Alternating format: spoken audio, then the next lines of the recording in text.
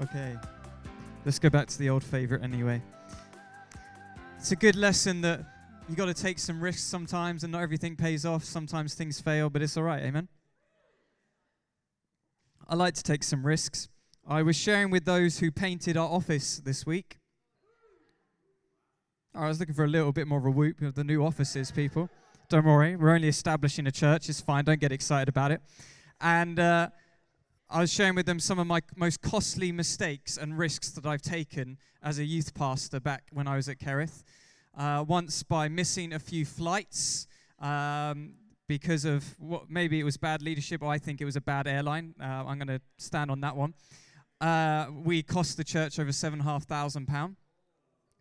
And that's not even my most. In fact, you can actually double that figure when I accidentally booked too many young people into our summer camp trying to be in faith, trying to go for it and say, oh, we'll get that many. It'll be absolutely fine. Didn't get anywhere near that many. Started letting people come on for free because some of them couldn't afford it. Ended up costing the church £14,500. So sometimes you have to make mistakes to push things forward, but that youth ministry is still thriving and still going strong. We had over hundreds of young people come into our youth ministry. So sometimes you have to take risks to push through things. All of that to help me have a better introduction than that awkward start. Okay, do you like who you're sitting next to? Are you sitting next to somebody? Please, come on. Let's be family. Sit next to somebody. Say hi. Dad's on his own. Mum's not here today. Feels so. Vic's on his own row. Or you probably like your own row, don't you, Vic? You're quite happy, aren't you? Yeah. Don't go near Vic's row. He reserved that earlier. He came here 10 hours before, put some scarves out. Today is our 40th Sunday. You right there, guys? You're really spaced out. You're relaxing. It's our 40th Sunday. Now, my wife is on fire today. She really wanted to preach, I can see. She was going for it in that moment. She was talking about the fact that it's our 40th Sunday. I want to say, I don't want us to put too much authority or weight into a number, but please hear the symbolism of them from the Bible. And the reason that God does things with these numbers is to show a rhythm and order to his ways. So if you're someone that likes order and likes control, anybody in the room like that? We're all English, so we all have it to a certain level.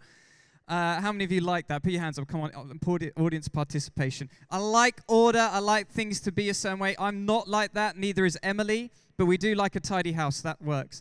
Plane going over, reminding us to go to Europe. Fantastic. Thank you. Thanks for that, Jesus. We're going to go. And if you like that, these kind of numbers, these kind of things is an illustration to you that part of you is not just a random part. That part is of God. That God likes order. God likes rhythm. God likes things to flow. Hey. But he does it in a very natural way. He creates the world with a rhythm. It has something about it. He created it in 6 days and then gave a day's rest. Every seventh year, you're meant to have some time to rest the land. And then after 7 sevens, you're meant to have a jubilee year. And everyone, all debts are forgiven. How many of you would like that back? All debts are forgiven. Everyone's now fresh and clean again. He has a rhythm to his ways. And the numbers in the Bible are illustrations of that rhythm. So don't put too much weight on it. Don't just say, well, now it's 40, this means this is going to happen. It's not like that. It's not the word of God. It's just a rhythm for you. But I wanted to let you know that the number 40 is like, as Emily preached, it represents a number of testing and trial. And I felt the word for us in these 40 weeks of establishing Flow Church is that word establishing. When I first started, there was a day when I was really struggling in leading this church, and I was praying to God, and God gave me 1 Peter 5:10, where it says, I will establish you after you've been through some suffering. I will establish you. And I really feel like these 40 weeks has been God establishing us as a community. So the number 40 means a season of testing or trying, or if I could today be artistic license and say establishing. But also it's not just that. You see, number 40 is also a product of 5 and 8. Now, these are actually important because they illustrate in the Bible as well. 5 is the number of grace, and 8 is the number of new beginnings. So what it's saying is you will go through a season of trial and suffering under the grace of God, because of the grace of God. How many of you love the fact that God allows us to go into suffering? It's the part of the Bible we don't always like to read. But suffering produces something in us. I will put you through a season of trial and suffering in order, under my grace, to produce something new. So I believe we have had something under the grace of God over these 40 weeks. And then now I believe we are an established church. I feel established. I think it's funny that actually this is the time when we got our offices this week, because it's made me feel a little bit more grown up. Like, I look young enough as it is. I am actually 30 years old. I know I don't look it. And I sometimes look in the mirror and say, are you sure you're 30? You look too young. I know I have a baby face, and so, sometimes I liked it when we had something that made me feel grown up. And I just sort of said, this is an exciting thing for us to have, and I feel like there's a new establishment. We are now here as a church. We are present. Are you excited about that? Yeah? A little bit? By the way, it's also why, on average, that women are pregnant for 40 weeks. It's that whole idea again. You see, the world is in the imagery and the symbolism and the order of God. There is these things. God creates this order. I believe the Lord has established us. If you want some examples, just to make sure I'm not making it up as a random person, Jesus, as Emily said, went into the wilderness for 40 days. And he went there as a time of trial and testing in order to produce a new ministry. When he came out there is when Jesus started his ministry. If you're interested, the city of Nineveh where Jonah went, everyone remember that story? Yeah. They had 40 days where they were allowed to repent. And in fact, they fasted as a nation. They fasted so much that no animal was allowed to eat. Imagine telling your cat, we're fasting. The pastor said to fast, so we're fasting. No food for you. It would bring back some mice, I'm sure. It went through that season, but then they went through it and it produced a new nation in them. That's what happened. There's also Moses. Moses ended up on the Mount of Sinai to receive the law of the Lord. Do you know he was actually up there 40 days? Chilling on top of a mountain for 40 days. I do not know what he ate or he drank. But he chilled in the presence of the Lord for 40 days. Now, seriously, Dad, I know you're joking about my long sermons, but try being in the presence of the Lord for 40 days. When was the last time we did that?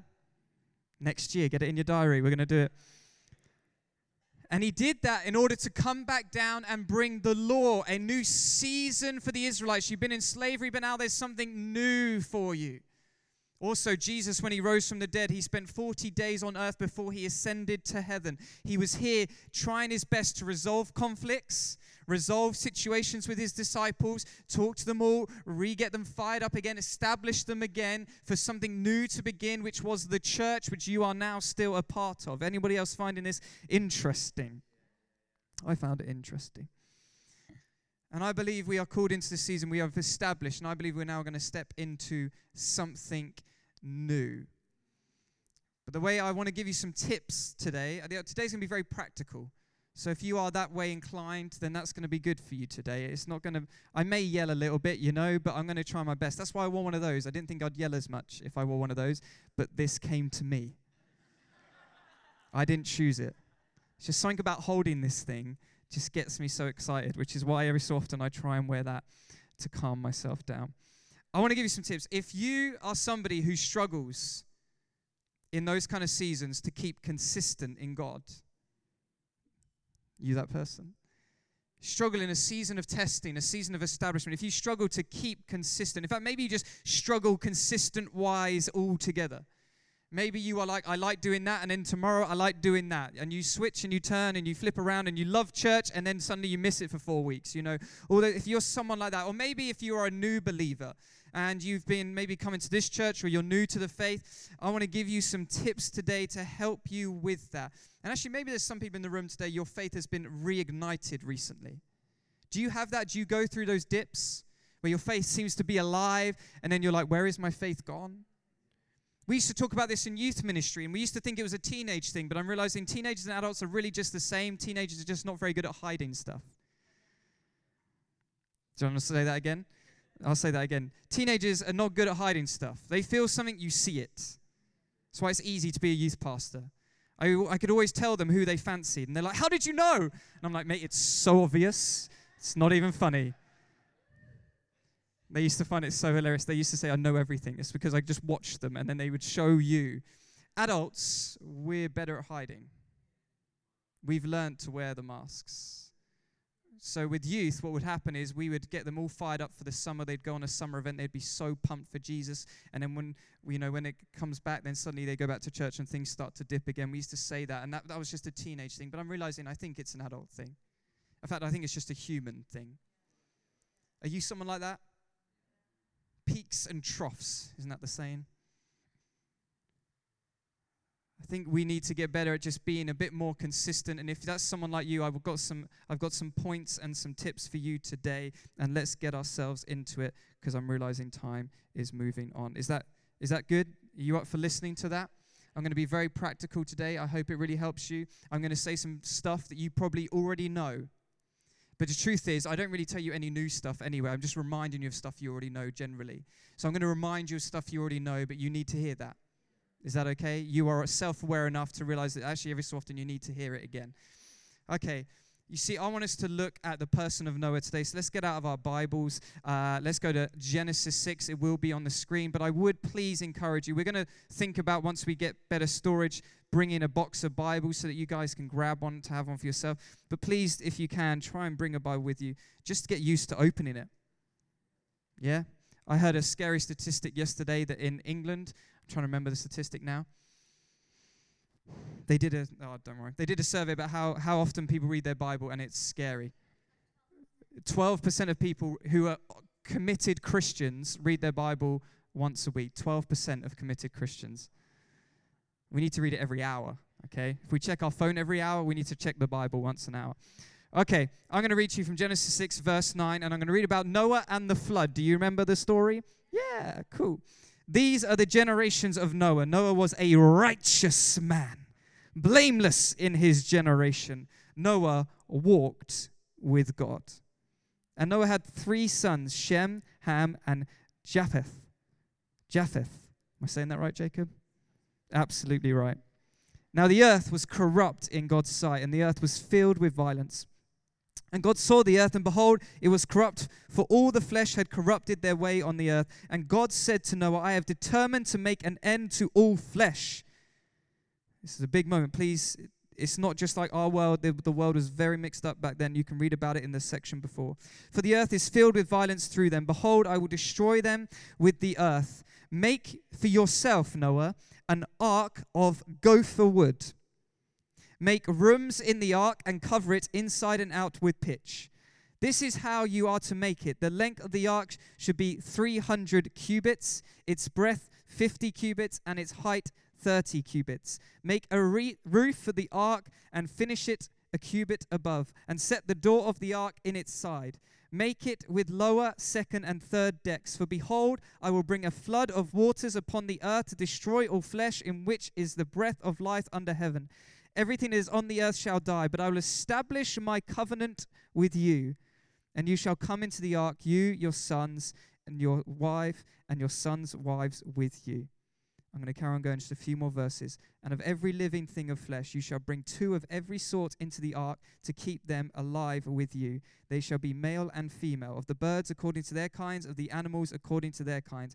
Of every creeping thing upon the ground, yes, spiders made it in, according to its own kind. 2 of every sort shall come into it, and you are to keep them alive. Also take with you every sort of food that is eaten, and store it up. It shall serve as food for you and for them. Noah did this. He did all that God commanded. Can I get an amen for the Bible? Amen. Please understand how crazy this task is from God to Noah. Have you ever really thought about it? If God said to you, I want you to build an ark, not with a group of people. Paul might be all right, the rest of us would struggle. This is a huge boat, people. Huge boat. And he is just told, build an ark, because I'm about to do something on the earth that is yet to be seen. So I need you to build it having no vision for what it's going to look like, no team or resources around you. I'm just asking you to crack on and do what I've told you to do. That is all you're going to get from me. Here's the specifics. Now go. And it's not super spiritual, is it?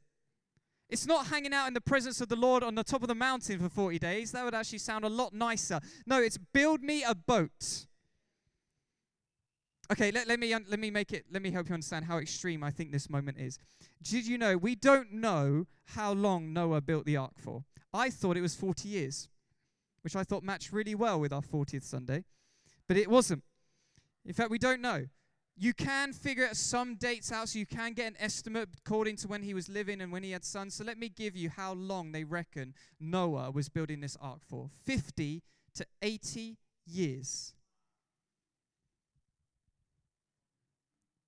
Every morning, what are you doing today? I'm building the ark. Can you come out this weekend? I'm building the ark. What are you doing next week? Mate, I'm building. Are you going on holiday this year? No, I'm building the ark. 50 to 80 years doing something. And at no point is there evidence in the Bible that a drop of rain fell down. Have you seen the film Evan Almighty? It's a great illustration. He gets so fed up. He's like, God, can you just give me a bit of rain? And then the sprinklers of his garden hit him in the face. Noah had no evidence of fruit at any point for 50 to 80 years. Now, I don't mind waiting for our church to expand and grow, but I'm not kidding. If I was still 50 years on, I'd be 80. If I was 80 and we still had not grown, I may be starting to question. Would you? Okay, let me help you understand even more how extreme I think this moment is. Did you know? I'm getting a bit loose with the Bible here, so stay with me. If you read Genesis 2, it tells us that up to this point, the way the earth was watered was that mist would rise from the ground. It did not fall from the sky. That's what we know from that bit. And then also we know in Hebrews 11, Noah is actually honored as a man of faith, not because he built the ark, because he did something without knowing what was coming. He said he built something for the unseen. So what some theologians have questioned, I'm not saying this is biblical fact, but I thought it was interesting, so I'm sharing it with you, that some theologians have questioned that actually it's possible that there was actually no rain on the earth until that moment when Noah saw the first drop for the flood. So when God said, I'm going to make it rain upon the earth, Noah had no concept or idea of what that looked like. If God said to you, Aaron, I'm going to make it rain, you'd understand it. You've seen it before. There is actually evidence that says Noah never saw it before. He was doing something very practical, very mundane, very monotonous, extremely hard for 50 to 80 years, and he was doing it because God said something was going to happen that he had no idea or no concept what at all it could look like.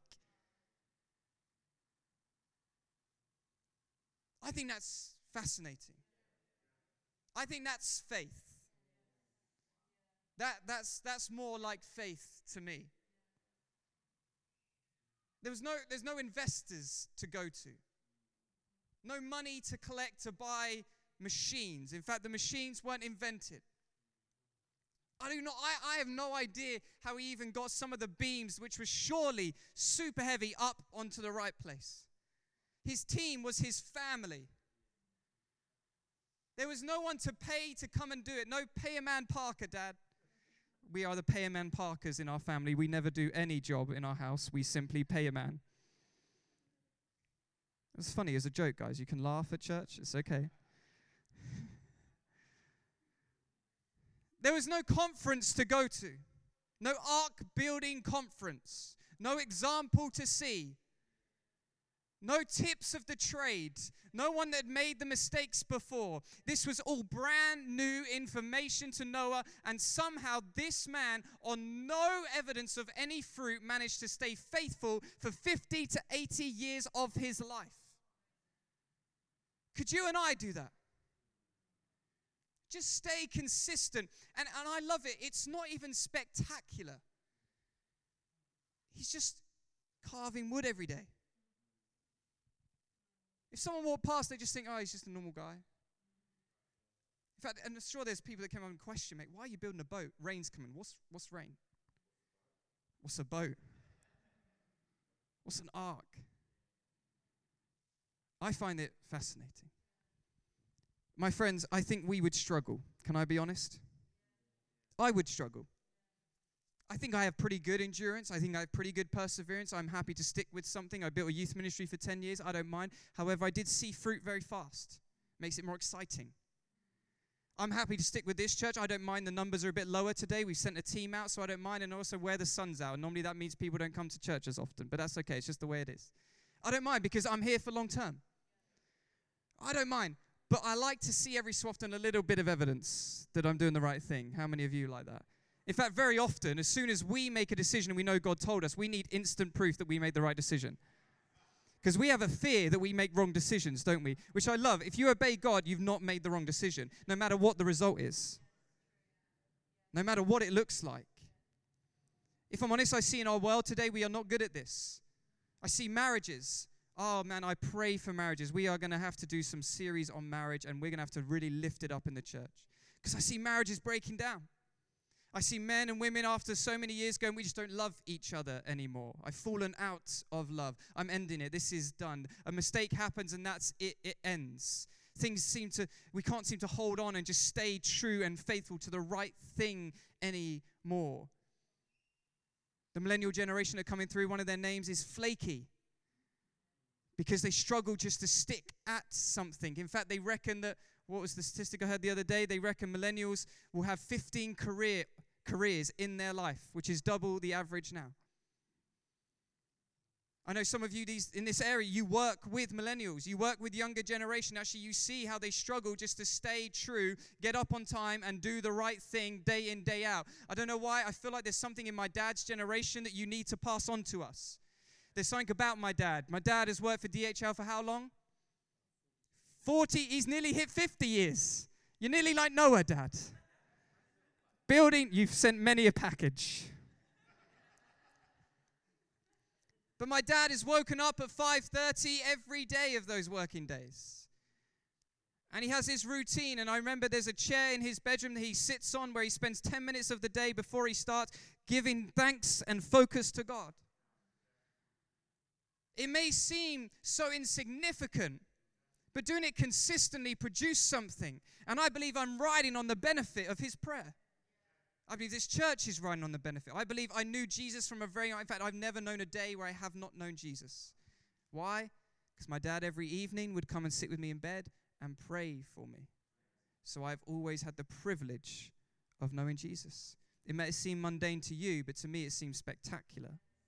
Let me tell you, Noah building that ark would have looked very mundane until it started to rain.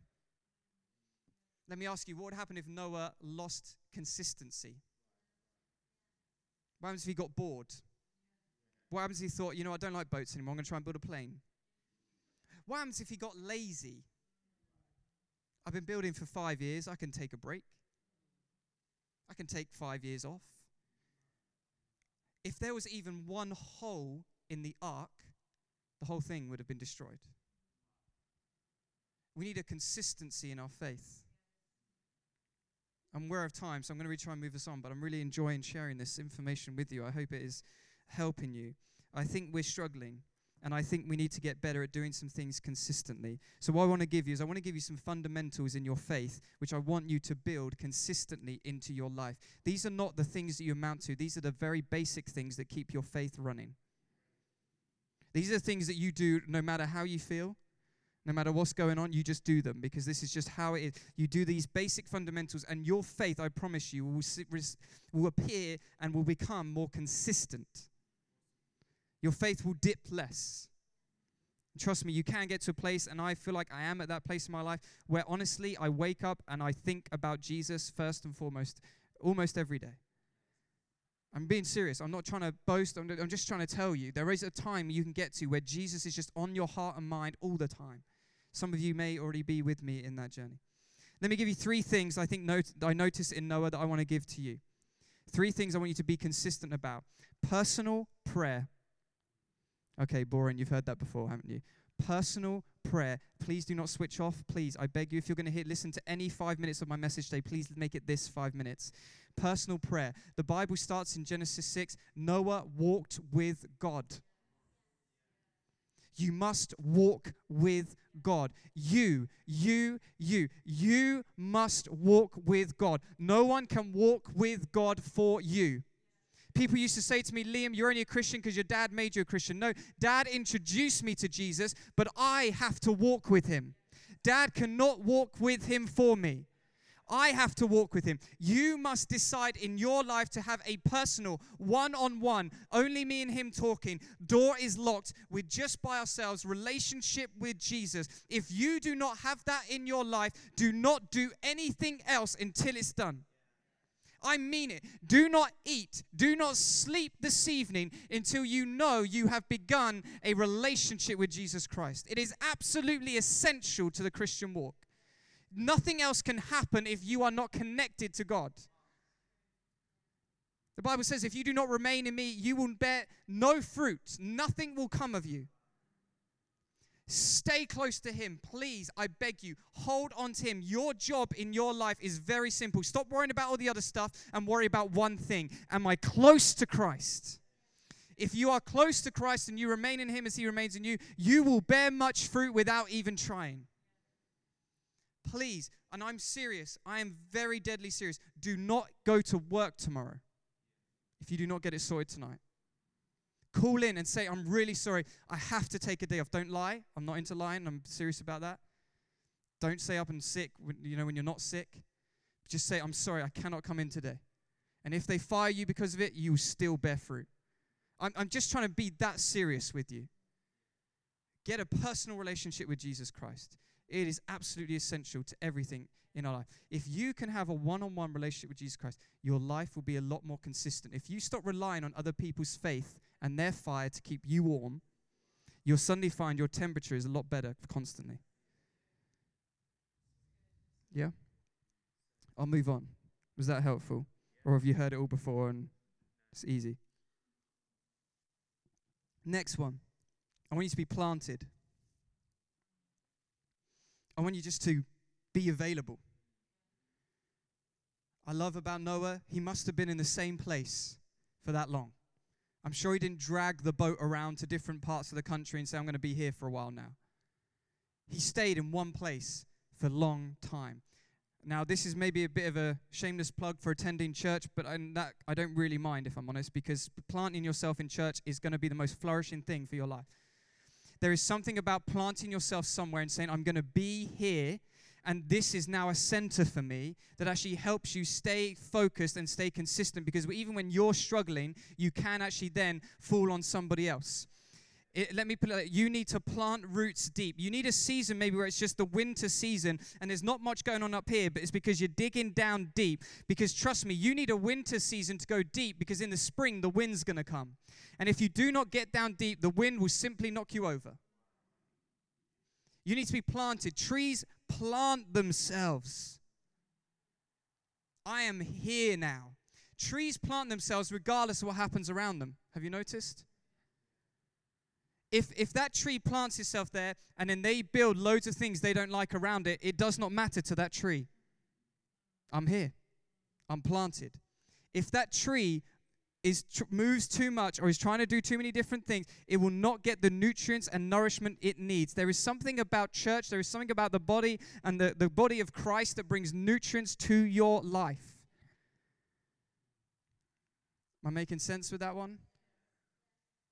And do you know you've got to be fully planted. And there's something about a tree. You can ask Paul. He removes them for a living.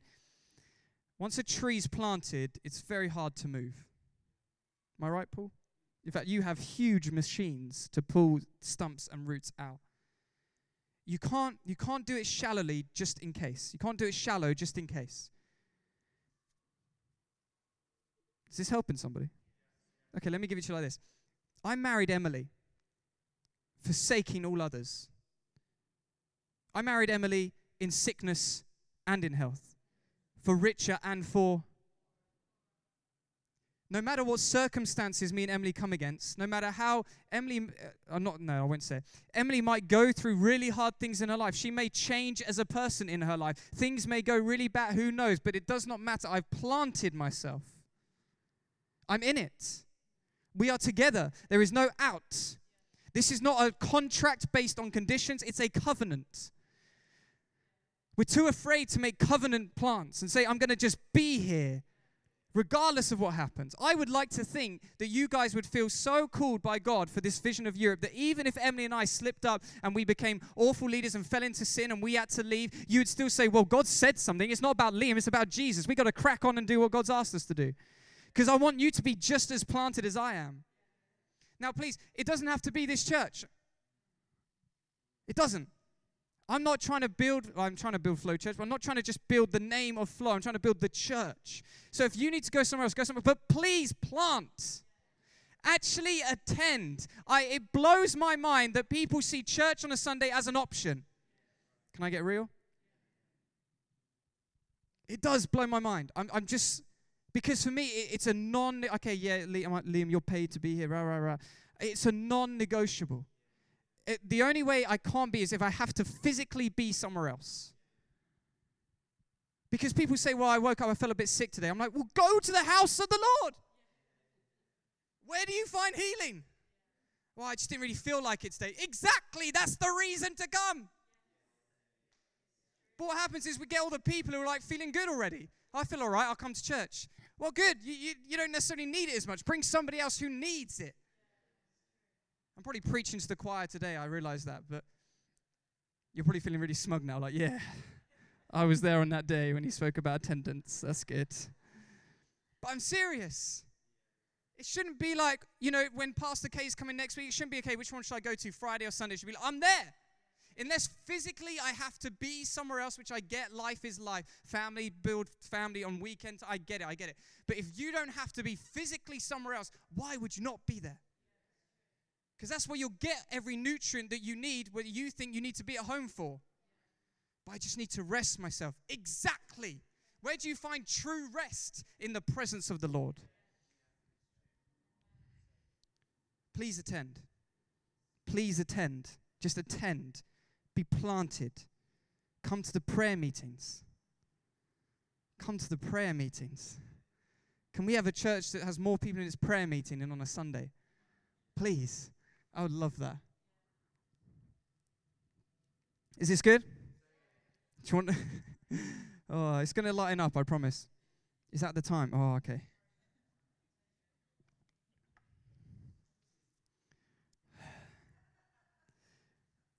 Giving. You want to be consistent in your life. Pray, stay planted, and look to give. Give, and you shall. If you don't give, you actually don't receive. Oh, that's a challenge, isn't it? That could be as simple as attending. I give of myself for this 2 hours, hour and a half, whatever. You then receive. Okay, let me make the point from Noah's side, because I think this is fascinating. Did you hear that he built the ark with what type of wood? Gopher wood. Have you ever seen a gopher tree? No. Do you know why you haven't seen a gopher tree? Do you want to say it louder? Mel? There is actually evidence in the Bible that suggests, because we've looked at trees, they've studied trees, theologians have tried to figure out what kind of tree a gopher tree is, and actually they reckon that there's no tree now that exists that is the same. Therefore, the gopher tree died in the flood. You don't see gopher trees because they went with the flood. They were the cost to save humanity. They were the sacrifice. He built the ark out of gopher wood. It cost gopher wood for mankind to continue forward. Now, I'm assuming because of the Bible, it hints to us that actually Noah already knew what this was because he didn't ask about it. So he clearly knew it. I would suggest, and I'd make the case today, that he was probably surrounded by it. He went and made gopher wood. Oh, right, okay, that's all of these trees. Great, fantastic. That's easy. And then he chopped them all down, and he paid in gopher wood for humanity. Breakthroughs in the kingdom of God cost. They cost. Sometimes that cost is a very practical cost. Wood, money, bricks, mortar, keyboard, drum set, signs. It just costs. But sometimes these things are deeper. Sometimes these things are time. We need to pray. God's called us to a season of prayer maybe. And you've got to say, I'm going to dig in and pray. It's going to cost me my time. Maybe the cost is of yourself, and it always really is of yourself. Remember, giving is never actually easy. It always costs of you. If giving is easy to you, you're not giving. God doesn't call us to give of the access left. He doesn't wait for you to finish. My brother used to do this so much.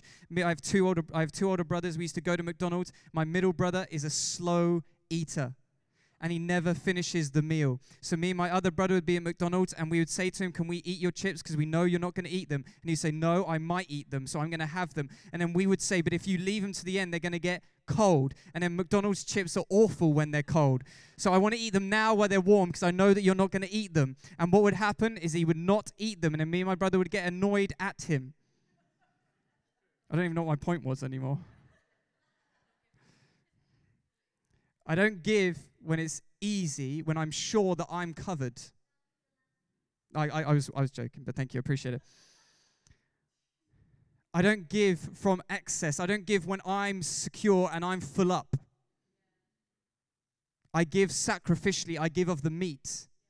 I give first. I give first and best. That's what the Bible tells us to do. So not just like once the end of the month's happened and I'm now sorted and I'm okay, I'll now give the rest. No. First and foremost, I give as much as I can and I feel like I need to God, and then I live off the rest. That's giving. Noah gave off gopher wood. Church, there are going to come seasons, and I know some of us don't like talking about it, but I'm afraid we have to, because there are going to come seasons when God calls us to a breakthrough, and that breakthrough will only come when we all get out our wallets. It's just simple. Sometimes it's a very practical thing, but giving of you individually, every day in your life, regularly in your life, I promise you, will build a consistent faith in you. You will find as soon as you give and you then need God to provide for you, suddenly you're praying a bit more. How many of you know it's easy to pray when you're in need? So if you keep giving, you keep relying on God, then God keeps providing, because trust me, he provides. And he'll keep providing for you all of your needs, and actually then you'll learn to love him more because he's providing for you, and then you'll see his provision, and then you'll give more, and then the need and the cycle will build and build and build, and your faith will grow and grow and grow, and suddenly you'll be giving away larger sums of money than you ever thought you'd give away. Look for areas to give in your life. I do want to point out too, there's two people in our church that have come up to me and they are in need of a car. And they personally can't afford one by themselves. So I'm just going to say that. And if you feel like that's something you would like to say, you know what, to test my faith, to push me, I'm going to help out in that. Maybe you have a spare car. Come speak to me at the end. All right? That's what I'm going to say about that. Those are the three. Personal prayer, planting yourself, giving. Has that bored you? Are you going to do something about it? Get those three consistently in your life as a basic level for you. That's just who you are. That's just what you do. Then I promise, watch your faith grow and remain consistent throughout the years. Even in the winter seasons, do it. And I promise you, you'll realize that your faith is staying strong. Are you with me on that? Okay, let me take maybe 10 minutes. Can I give you 3 pointers of how to keep up energy while you're doing it? Yeah? Because how many of you know sometimes just doing the mundane thing regularly and consistently is really boring? How many of you, I'm sure Noah got to a place where he was sick of the sight of gopher wood. And I'm sure he got calluses on his hand and he thought, this is just hurting me now. I'm not enjoying this. I'm sure he got to that place where it was just boring for him. And if it's okay, I just want to give you 3, and I'll be quick to give you 3 things to help you keep the faith and freshness alive about it. This is why we changed this Sunday. To keep it fresh. I want you to keep your faith fresh. So point number 1, do the same thing, but do it differently. When you are in a moment when you feel like you're getting low and the faith is dropping, most people, what I find is they start to think that the problem is around them, not within them. Yep. And so they think, well, all I need to do is change what's around me. I'm going to move to a new place. I'm going to get a new job. I'm going to move church. I'm just going to move. This is where planting is really essential. But can I tell you, you don't need the external to change. Maybe you just need to change the way that you're going about doing it.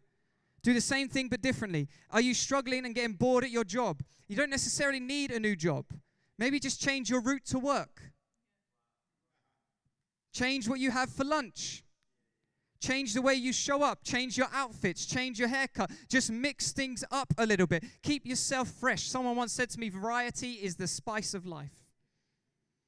I don't need a new wife when things get hard in our marriage.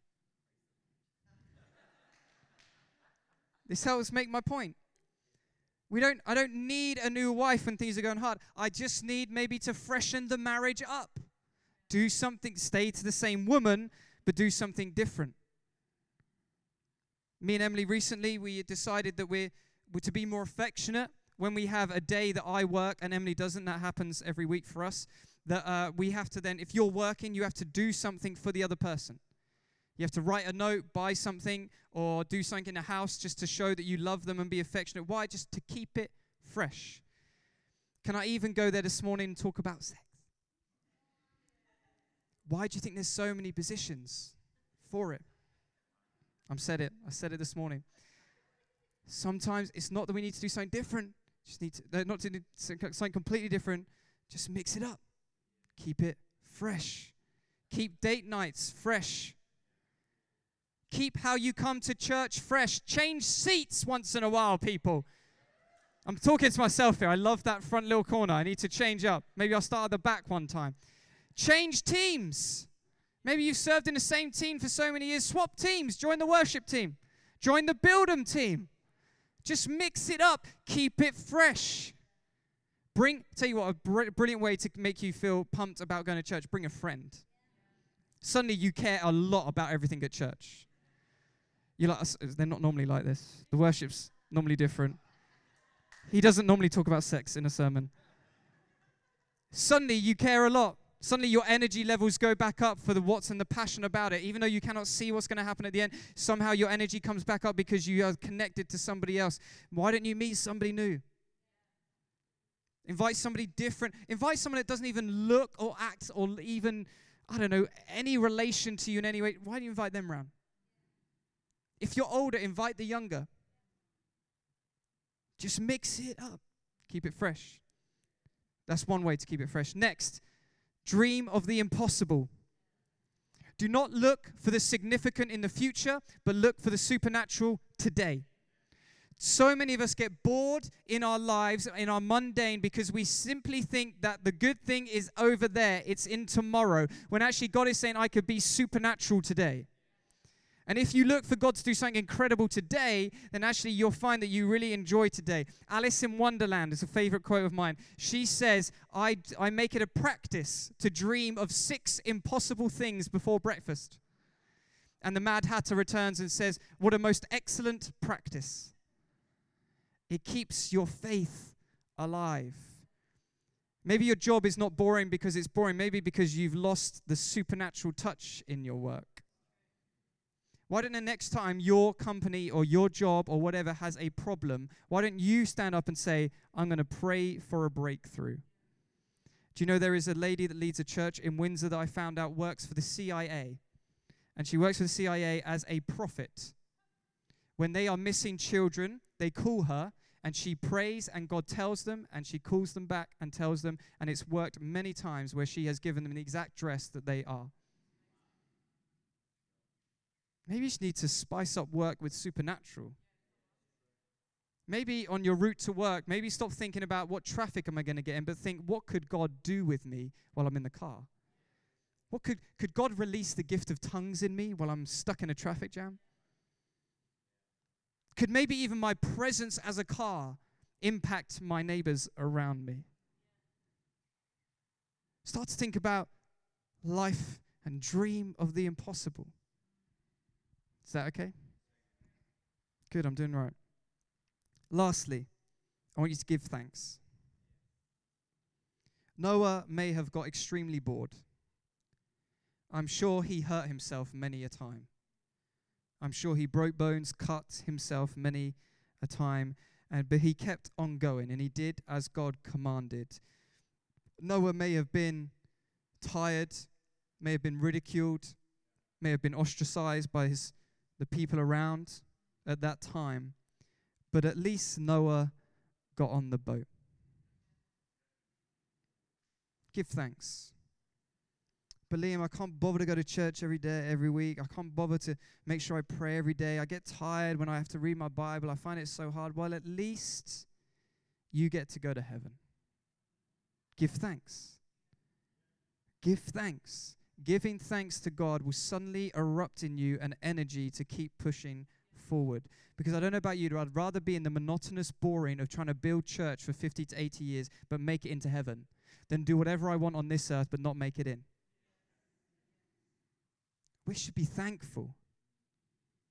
We should come to church just because we're so thankful. I should open my Bible just because I'm so thankful that I actually have one. How many people in the world don't even have one? They're saying right now in China, they're memorizing the Bible because they're getting arrested and the Bibles are getting burned. So they have to memorize it. All you have to do is read it. We don't have to memorize it. I would suggest memorizing it. But how good is that? I should be thankful I should be thankful that at least I have a church that can mix things up and we can stand here and there's so many good singers singing. There's not just one, there's plenty. There's so much talent, so much joy. We should just be thankful that we baptized some people this year. Even if we just baptize one, that should keep us going for another year to say, well, at least we did something. Give thanks for your life. Struggling in your marriage, maybe give thanks. Tell your husband, tell your wife, here's why I'm thankful for you. And suddenly you'll find that you really do love them. We just need to give some more thanks. So those are my 3 things to do to keep you consistent. 3 things to spice it up for you, to keep you fresh. And then lastly, as I want to finish today, and Maria, you can come play for us, and then we're about to do communion together, is I want you to remember, Noah did this for the unseen. Can you give me 2 more minutes? Noah did this for the unseen. He did not know what the flood looked like. In fact, the Bible tells us that water actually erupted from the ground. Did you know that? See, we didn't even really know what it looked like. The water, it just burst out of the ground, and then rain fell from the heavens. He didn't know what it was going to look like. My friends, I'm being real with you. I know the first 3 years of our church. That's what I know. I know the strategy and the plan for the first 3 years. I have no idea what we're supposed to do in Europe after that. I have no idea. But I'm not in charge. I'm just the shepherd. All right? I'm not in charge. I'm not the good shepherd. I'm just a shepherd. There's one above me. There's a chief amongst us. I don't know what it's going to look like. But I know that it's going to be of God. And I know it's going to be spectacular. And maybe it's going to be a hard journey getting there, but it's of God. Why do I know? It's because God told me. And I know it's of God because I don't even really want to do it. I don't like traveling. I get travel sick. Serious. I've thrown up on a plane so many times. And every time I get on a plane, I'm like, God, why do you keep calling me into other countries? But if God said it, you got to do it. It's simple. Noah did it. He did all that God commanded. Because of that, he saw a breakthrough. You and I must do what God has asked us to do. And as we do that, we will see a breakthrough. Take a moment. Close your eyes, just breathe. Rest.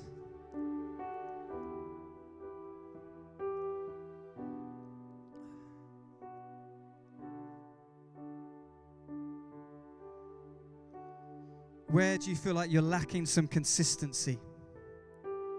Remember, an angel didn't come down to help Noah when he got a little bit inconsistent. God just expected Noah to do as he's told. So where are you lacking consistency that maybe you need to pick it up again? Pick up the pace. Get back on top. What can you do in your life just to freshen that up if you feel like you're in that? After driving to work for so many years, what are you going to do differently tomorrow just to freshen it up, to keep the energy levels high as you're trying to build and do what God has asked you to do? What are you going to do with your family that's maybe a little bit different? Have you been on the same family holiday every year? Maybe this year you need to freshen it up, to give the family new adventures, to give it something fresh into it so you can continue to build the family that God has called you to build. Maybe you're praying for something and you've yet to see breakthrough in it. What are you going to do now? Just to keep the energy up as you have to pray and pray and pray. It took Abraham 25 years to receive a promise.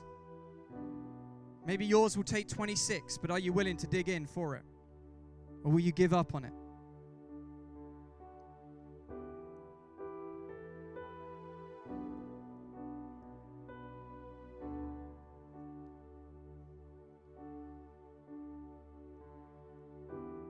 I believe it. I will stay faithful to you, Jesus. I will do as you commanded. If one person turns up next week, I'm still going to build Flow Church, and I'm still going to send them to Europe. If 10,000 turn up next week, I'm not going to change under popular demand. I'm not going to change your gospel. I'm not going to change the vision. If everyone says we need to go to India, and I'm going to say, no, Jesus. Jesus has called us to Europe.